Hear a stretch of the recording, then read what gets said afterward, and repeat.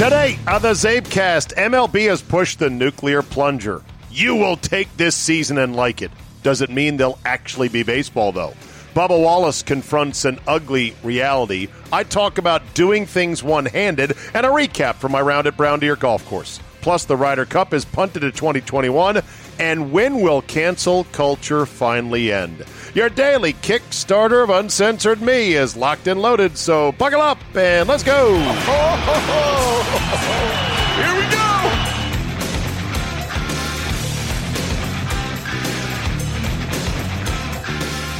Tuesday, June 23rd, 2020. Thank you for joining me plausibly live from Milwaukee, Wisconsin, the greatest underrated town in America, a.k.a. Cream City, a.k.a. the Good Land, a.k.a. Milwaukee. It's good to be back. I've been a couple of months out. Haven't been back since our trip to Sunburn Bowl 1 in Puerto Vallarta back in February. And normally I make it up here every month or thereabouts, and I've missed it. And it's good to be back, but it also still feels weird, to be honest. It's quiet. It's not bustling, as Milwaukee should. Just like when I drove to the airport this morning, Reagan National, I kept saying to my dad was in the car with me because my parents are awesome, and my dad will gladly shuttle me down to the airport, drive my car back, and let it be sitting in remote parking in his driveway on the mean streets of McLean, Virginia. So we drive down, and we're chatting, and it's great shoulder-to-shoulder father-son time. And I said, Dad, look at this.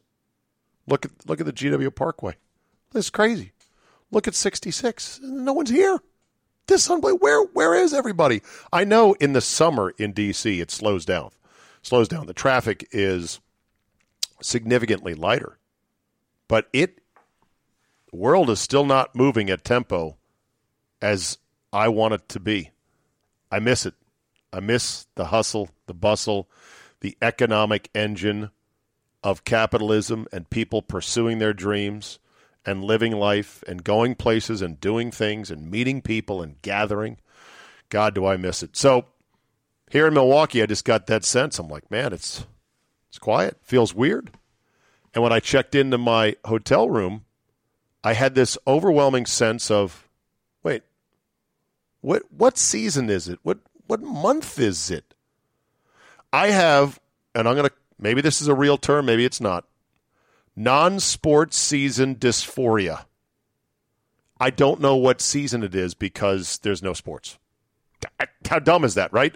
I say to myself, well, it was pleasantly warm today. Didn't rain on us, which was nice. Overcast for much of the afternoon. It's summer, I know that for a fact, but there's no ball games on. There's no baseball. Where am I on so many years of going around the familiar sports track and the familiar landmarks and mileposts, and I'm all confused right now. It's crazy. Anyway, I hope it ends sooner rather than later. Quickly on Brown Deer, man. What a place. This is something, as a golfer, you have to see firsthand. Brown Deer Golf Course is the crown jewel. It's the best layout, and it's the best condition of all the Milwaukee County Parks golf courses. And it was so good for years that they used to have a pro tournament here, the Greater Milwaukee Open, and it did quite well. But it lacked a big sponsor, and eventually it had to lose its spot on the PGA Tour rotation. Pros loved coming here. It was, of course, not one of the higher profile, prestigious events, but remember, this was the place, Brown Deer, where Tiger Woods made his splash onto the professional circuit. I guess hello world is how he put it. And so here he comes in 96 and bursts on the scene, has a hole-in-one in his PGA Tour debut as a pro. Now, he finished, I forget where, T30, T40, made the cut, made money. But the hole-in-one was the memorable highlight, and you could tell right away this kid's going to be electrifying. So it's a lovely layout. I mean, it's got a nice few ripples of elevation, mostly flat, but there's a couple of tee boxes on the front and the back nine that climb up this gentle little hill and are set up amongst these giant trees, these giant elm trees and these sycamores. I don't know. I'm out of my ass talking trees. I should know this better. Big old oak trees, elm trees, tulip poplars, massive trees. And the tee boxes are set up in there. And it's got some water hazards. It's got some interesting holes. It's not a very long course, but it's just gorgeous. And it's in great condition. And nobody was out there on a Monday. Now, maybe it's because, well, it looked like it was going to rain. But what else is there to do? We were so lucky, and I got to thank the head pro, Andy, who got us on out there and made sure we had a good time, which we did. Clubhouse is not fully open, but that's okay. We still had beverages at the turn, and it was all good. It's a great course. It's a better value. I believe for residents, you can play you could have played 18 today for $46 with cart. I mean, come on. And what's nice is they keep the rough a little bit rough, but you can find your ball. You can hit it out of there. It's a penalty, but it's not going to beat you up. Amazing. We don't have anything quite like it in the D.C. area. We have munis, yes. Some are pretty good. They're not $46 with cart. And on a nice day, good luck getting on. Don't take that for granted. The other thing that you shouldn't take for granted if you live up here in Milwaukee, and Josh and I went to it afterwards to get some food, Culver's. Culver's, for those who live here in Wisconsin, they're like, oh yeah, Culver's, of course. For those who don't, my D.C. listeners and national listeners, let me explain Culver's the most succinct way I can. It is Chick-fil-A for burgers. Boom, done. Now, they've got a pretty broad menu that does include chicken sandwiches. I think there's a fish sandwich on it. They've, of course, got the state side snack cheese curds, deep fried cheese curds, which I resisted. Did not have them. Thank you very much. But they have these buttered burgers. Drip fried in butter, cheese, everything you want on it, or nothing. I ordered mine cheeseburgers, ketchup only. Boom, done, perfect. The softest, most succulent buns you've ever had. It's so good. And they also, of course, are known for their ice cream and their shakes. And they have these thing called cement mixers, which are like the Dairy Queen things where you can turn it upside down. It's so thick, and it's they're incredible. I did not have one of those either. I'm trying to be good. We don't have such a thing. Josh asked me a good question. He said, so what's your equivalent of Culver's on the East Coast that we don't have here in the Midwest in terms of a food place? And I said, I don't know. I know there's no Culver's type of restaurant near us. There's just nothing. And it's a great story, the Culver's story. I don't have time to go into it now right here. But the bottom line is, like I said, it's run with the care and attention and the cleanliness and the service you would expect. Yes, it's fast food. Yes, you can go through a drive-through, but it's not rushed fast food. Like, we went through the drive-through. It's pretty long, and I'm belly aching to Josh. I'm like, oh, we're never going to eat. He's like, come on, man. What's wrong with you? And I said, I'm hungry. Golf is a hungering game. But once we got through the drive-through, they put a little sticky note on our side view mirror and said, we'll be out in just a minute with your food. And I'm like, oh, God. But it's because it's a higher quality of food. It's also not quite as cheap, obviously, as McDonald's or Wendy's or something like that. But, I mean, you gladly pay for it. So my double cheeseburger was a $5.86 double cheese. I mean, who cares? Freaking delicious. Unbelievable. We don't have that. I wonder if they would allow franchises to be operated on the East Coast. Maybe I could open one. How would that work? It would kill. It would kill. It's basically a better McDonald's with better quality of food. Although, let's not kid ourselves, it's not health food. But the quality is definitely better. And I think people would love it. We don't have anything. If we do have something East Coast, let me know that they don't have in the Midwest. I know that In-N-Out Burger is pretty much West. Shake Shack, I'd say it's similar in a way to Shake Shack, but Shake Shack doesn't do drive-through, and they're more in urban locations, tighter footprint, real estate windows. Put them in here, put them in there. Okay, enough about the food. One-handedness. So update on my wrist, because I know everyone cares so deeply. Tendonitis in the left wrist severe tendonitis left wrist due to rheumatoid arthritis, which also can create tendonitis. Tensosynovitis, it sucks, it's the worst, has been really bad for me the last 2 weeks, let's call it. It's been a flare-up, as they say in the disease, and it can be triggered by any number of things, diet, stress, or just a basic who the fuck knows. How long can they last? Oh, a week, months, years. I mean, it's horrible. Don't ever get rheumatoid arthritis. And maybe you can, I don't know if you, how do I get it? Well, I think it's genetic. But it's also can be triggered by other things. I believe my Lyme disease triggered RA. So I believe that I've had both. First Lyme, then RA, or some conflation of the two. Don't ask me. Ask the 20 doctors I talked to along the way. So anyway, it got bad enough today that I was hitting it one-handed because on the longer shots, like on my tee shots, the longer clubs hurt more.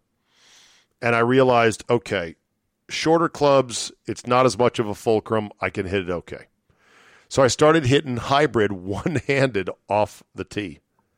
And I got to tell you, I started hitting some real good shots. I actually could knock it out there. Let's call it 180. 180 in play, pretty straight. And I even made a one-handed par where 3 of the 4 shots I hit on an uphill par 4 in the back 9 were one-handed. One-handed hybrid drive, middle of the fairway. One-handed hybrid approach, short by about 30 yards. Two-handed pitch shot, one-handed putt, boom, done.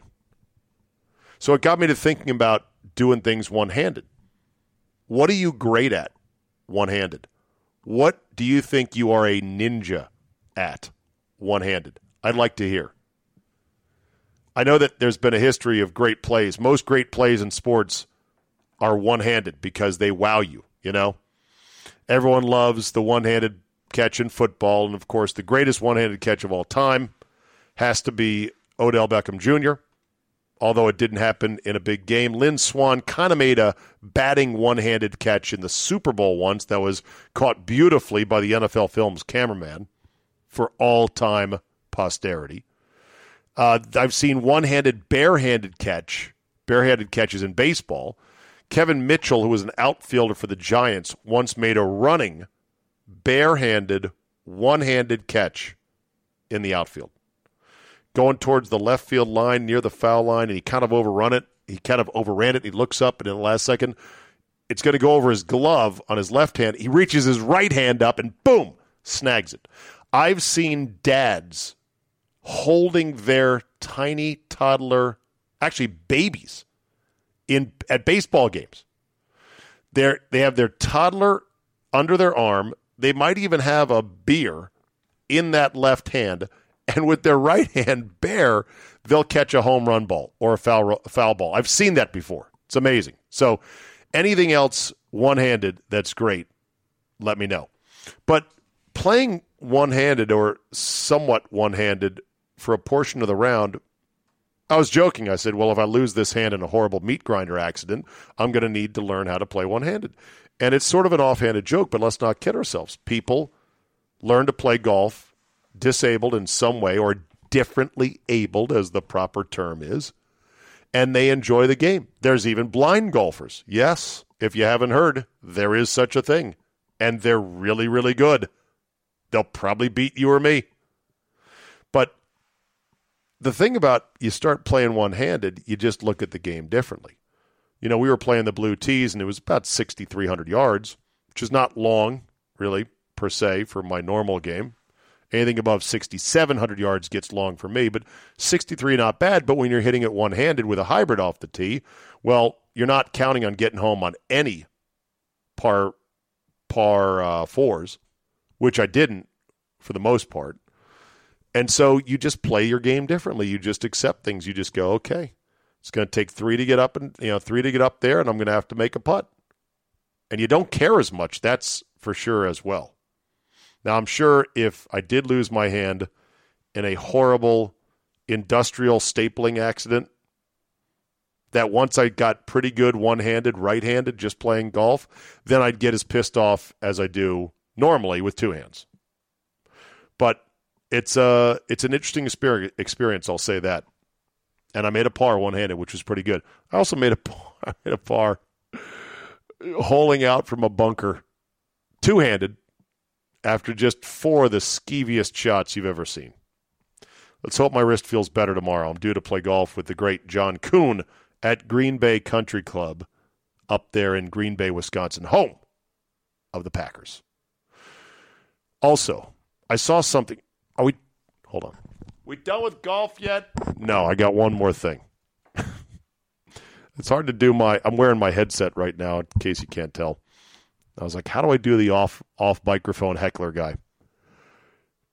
I saw something I've never seen before on the golf course.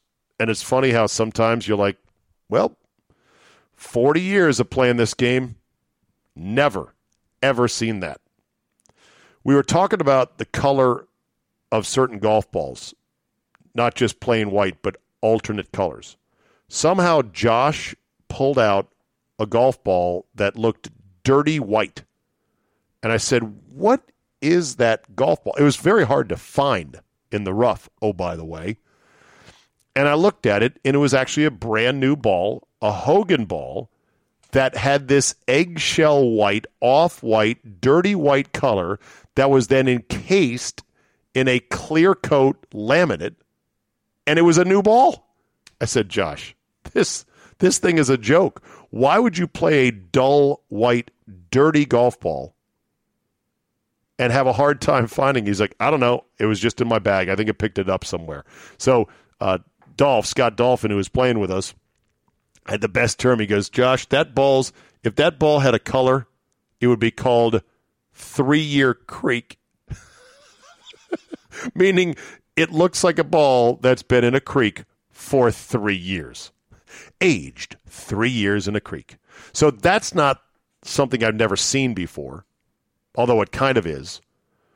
We end up stopping in a par 3 because there was a twosome behind us that was going to come through our foursome, playing at our leisurely pace, and the one guy sticks it close, par 3. I mean, he almost holed it out.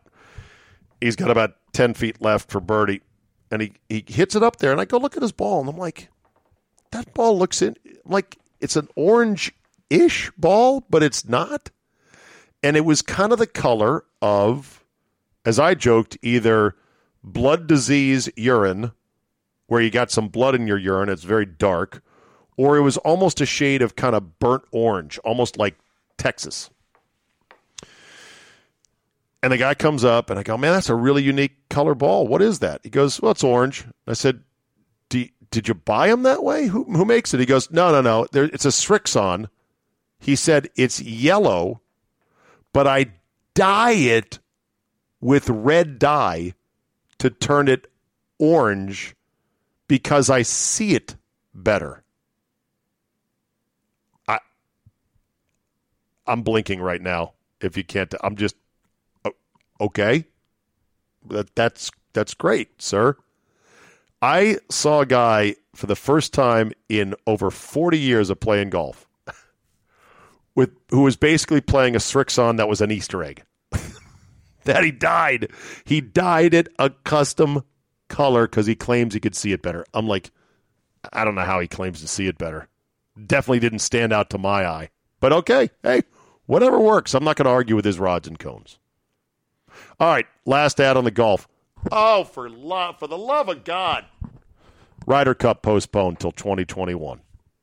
All told, it was probably the best possible outcome. Assuming there's not a second wave or not a second wave, assuming there's not a second virus or third or fourth, Wuhan Red Death Part 2, 3, 4, 5, whatever, that comes next fall, it's going to be a fairly short wait. We can now look forward to those of us eagerly anticipating Whistling Straits Ryder Cup, which I think will be awesome, for a event that is a full event, full fans. Everyone can travel from Europe and make it the event it should be. I'm okay with that. The worry was they were going to punt it out of 2021, and because they've already got other things lined up, that they would just say, go to the back of the line. And the PGA of America has dished out Ryder Cup sites in this country for, honestly, the next 20 years. You're talking 2040, I think, would be the next chance that Wisconsin would get to have the Ryder Cup. That was the nightmare scenario. That did not happen. Thank God for that. So we have to sit tight for another year. MLB has pushed the nuclear plunger. They're going to play a season, or at least they're going to try to force the players to do so. 60 games, full pro rata, which means that players will get about 37% of their normal salary, and they're going to try to start it sometime in mid-July. The first task is the players have to report to camp within 7 days. Okay. And then they've got to agree to testing protocols and whatnot for the Rona. Could be very difficult. I don't know if the union's going to file a grievance. I would bet they would. And then it's off to the races legally. The playoffs are going to be a complete joke. They're going to be mangled. They're going to be disfigured. There was talk of things like there might be ties with this format of a season. Games might end in a tie. We might start, they talked about starting the 10th inning right away with a runner on base, a runner on second base. They were saying they may have free substitutions where you can come in the game, leave the game, come back in the game. I'm like, if you implement all these things and you play 60 games, it's going to be a joke of a season. But this is what the owners have done. They have played the stall game, and they've gone back and forth. Now they're going to push the nuclear plunger, let the union grieve it, and it's off to the legal races, which should take years and years to sort out, but we'll see.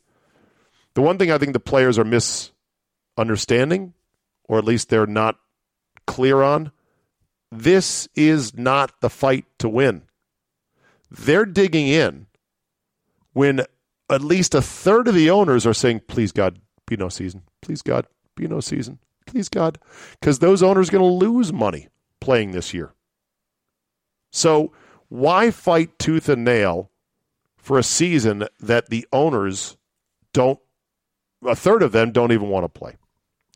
Take your money now because you're ball players. You need all the money you can scoop up because you're not a billionaire. You don't own the team. You're a ball player. So swallow your pride. Take the L as it would be perceived. Play this season. And then say, okay, you fuckers, we're going to play 2021 normal, assuming the world is upright again. And then after next year is done, we're coming. We're coming and we're bringing hell with us.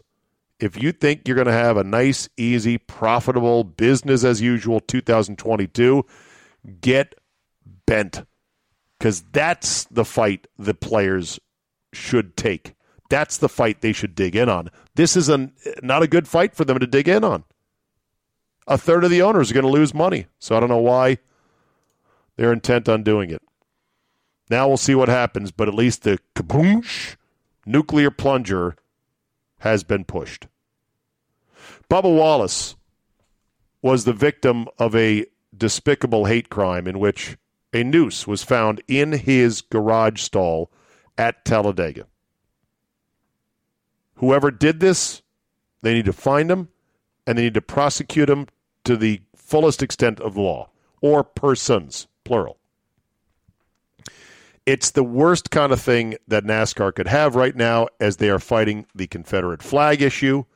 They are fighting to be more inclusive as a sport, and they're fighting to not just carry the mantle of that shithead, redneck, hillbilly, deep southern, still don't get it, drag them kicking and screaming into the 21st century sport. because I don't think the sport is that way. The sport isn't that way. The teams and the team owners and the drivers and the crew chiefs and the pit bosses, I don't think they're that way. I don't believe it.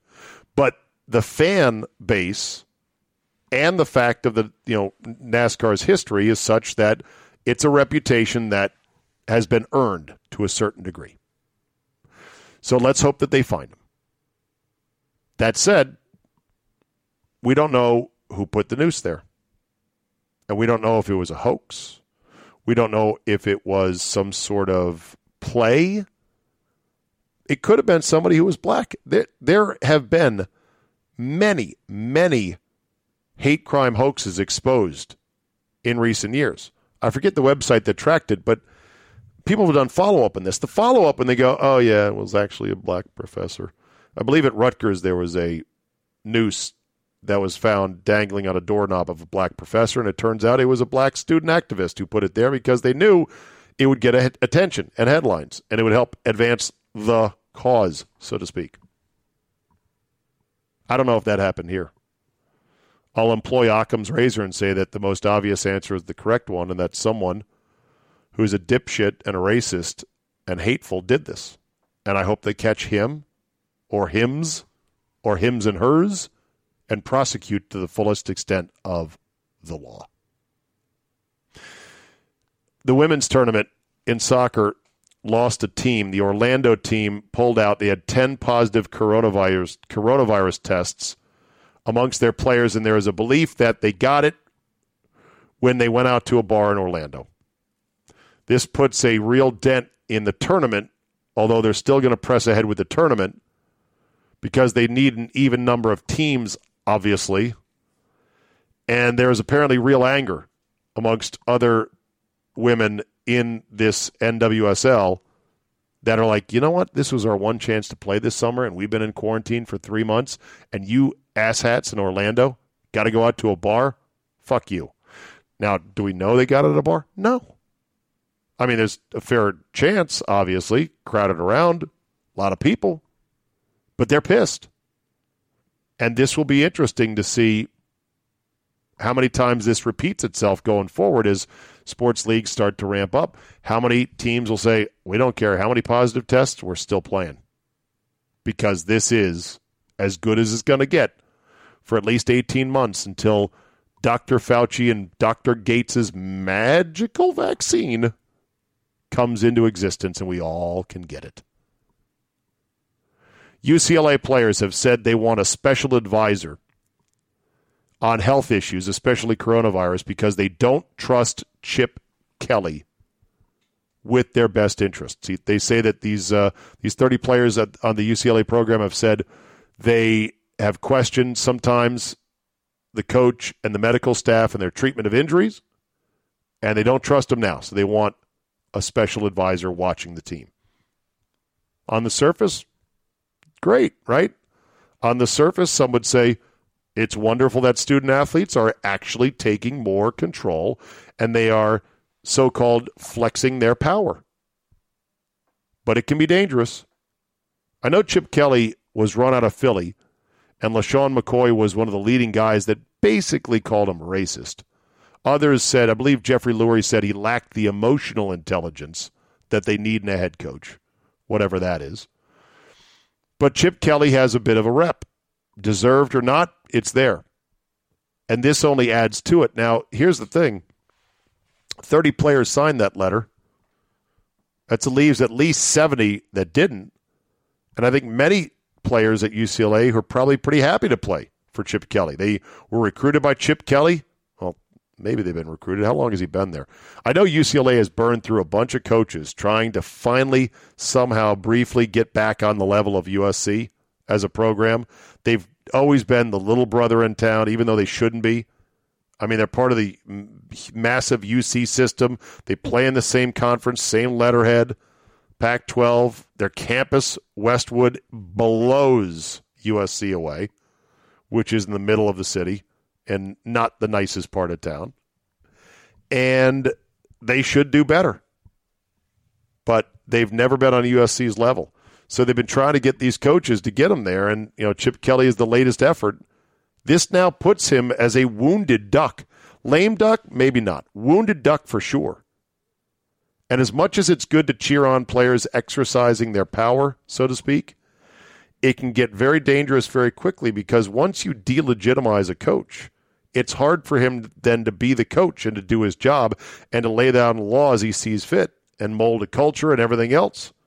And so while the 30 players might think, well, this was good, we were just voicing our concerns, it was a soft coup of sorts, and soft coups destabilize programs. So for all the kids who signed to go play at UCLA because it was their dream, their dad played, or they love the campus, or it's got a great engineering department you're going to be in, or who knows what, or you just love the color scheme of UCLA, which, by the way, is powder blue, shiny gold, real gold. My God, UCLA is insane how good their uniforms and their helmets are. If you're a kid who went to go play there and you were relatively happy with Chip Kelly and you weren't that concerned about the Rona thing, now he's destabilized and he may be out within a year. And then you're like, well, fuck. Now we got another guy coming in. More players leave because of this. Oh, that's it. I'm out. It's a slippery slope. It's on paper, in theory, it's great, but it is something that gets to be risky when you start getting groups of athletes that say, hey, I don't like this coach. Because they're not going to like the next coach either. Or the only coach they will like will be a complete pushover, and then the team's going to win 2 games a year. Guaranteed. Couple of random things. What happens when they get rid of USB ports? You know, the USB 3, or no, whatever the big square USB port and plugs where you literally can never get it right on the first try. You always have to flip it over. What happens when they get rid of those? Because in hotel rooms, and unfortunately I'm looking around, I don't see a lot of prefabbed ports I can just plug my phone into. Most places have little, alarm clocks that also have USB ports out to charge.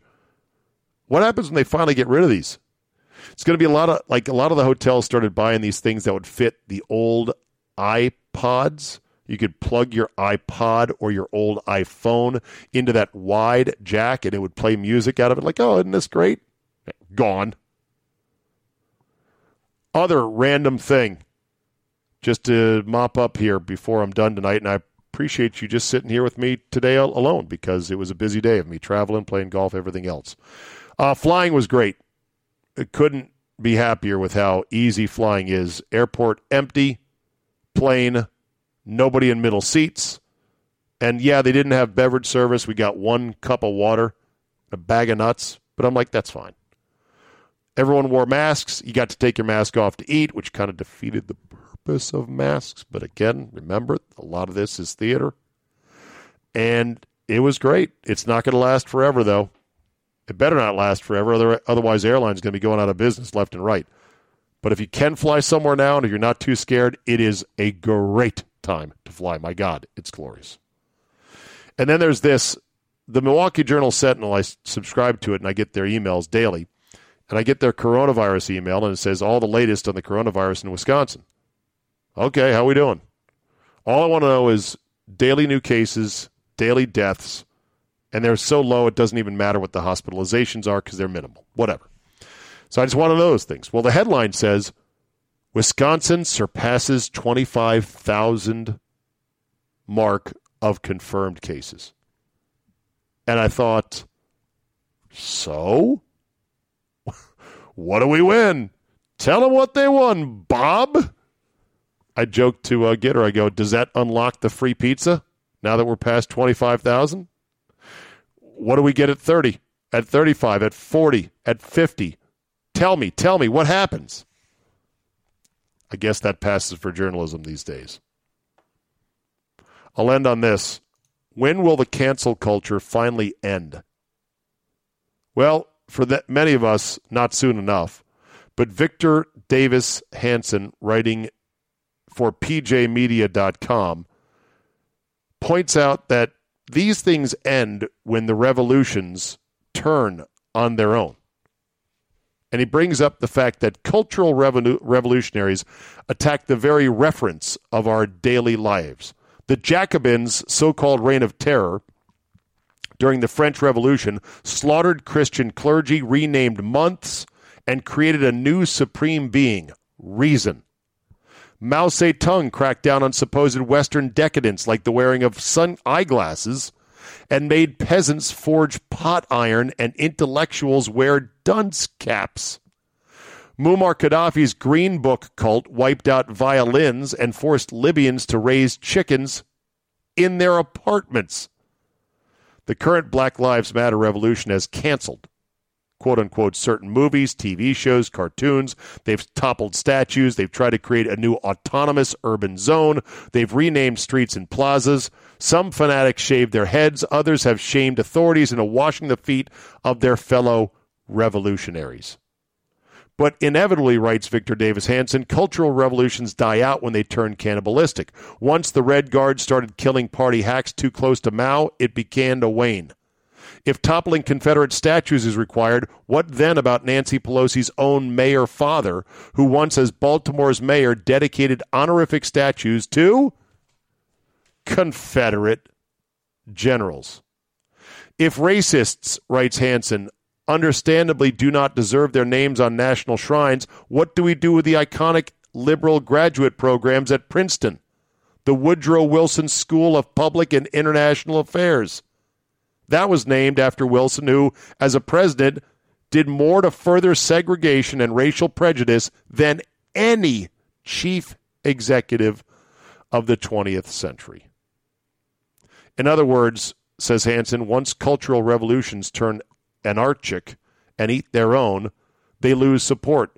When quiet sympathizers conclude that they too may be targeted, to survive, they then turn on their former icons. He says this is essentially what's happened to the Me Too movement when it came up and lapped up on the feet of Joe Biden. That he says Me Too is over. I'm not so sure. I think this was a convenient suspension of Believe All Women, and it will return once again. Because here's the thing. I don't know many liberals that get canceled, especially minorities. Do minorities ever get canceled? It doesn't seem like it. If there is one, let me know, because it's few and far between. He says, we're seeing that now. Liberal sympathetic bystanders are wondering whether downtown arson and looting will go private and reach their suburban homes. Do they really want their marquee universities or the Washington or Jefferson monuments defaced or renamed? What happens when calling 911 gets a constant busy signal? When a liberal mayor or black police chief or progressive governor or white leftist who diverge from party line is targeted by the mob, then who really is safe? Answer, no one. And so the cultural revolution sputters into irrelevance. There's one caveat, he says. Sometimes cultural revolutions don't die out if they're hijacked by a thug or a killer. The National Socialist movement was an irrelevant, nihilistic mob of crazies until one Adolf Hitler turned it into his personal genocidal cult.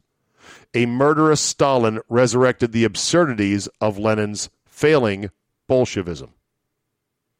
A final thought, he says, cultural revolutions not only eventually die out without cruel dictators, but they can often spawn dramatic pushbacks. Ronald Reagan was the answer to the radical 60s. Revolutionaries are now sowing the wind, but they have little idea of the reactive whirlwind they may soon reap. Boy, wouldn't that be great. But I'm sorry to say I can't count on it.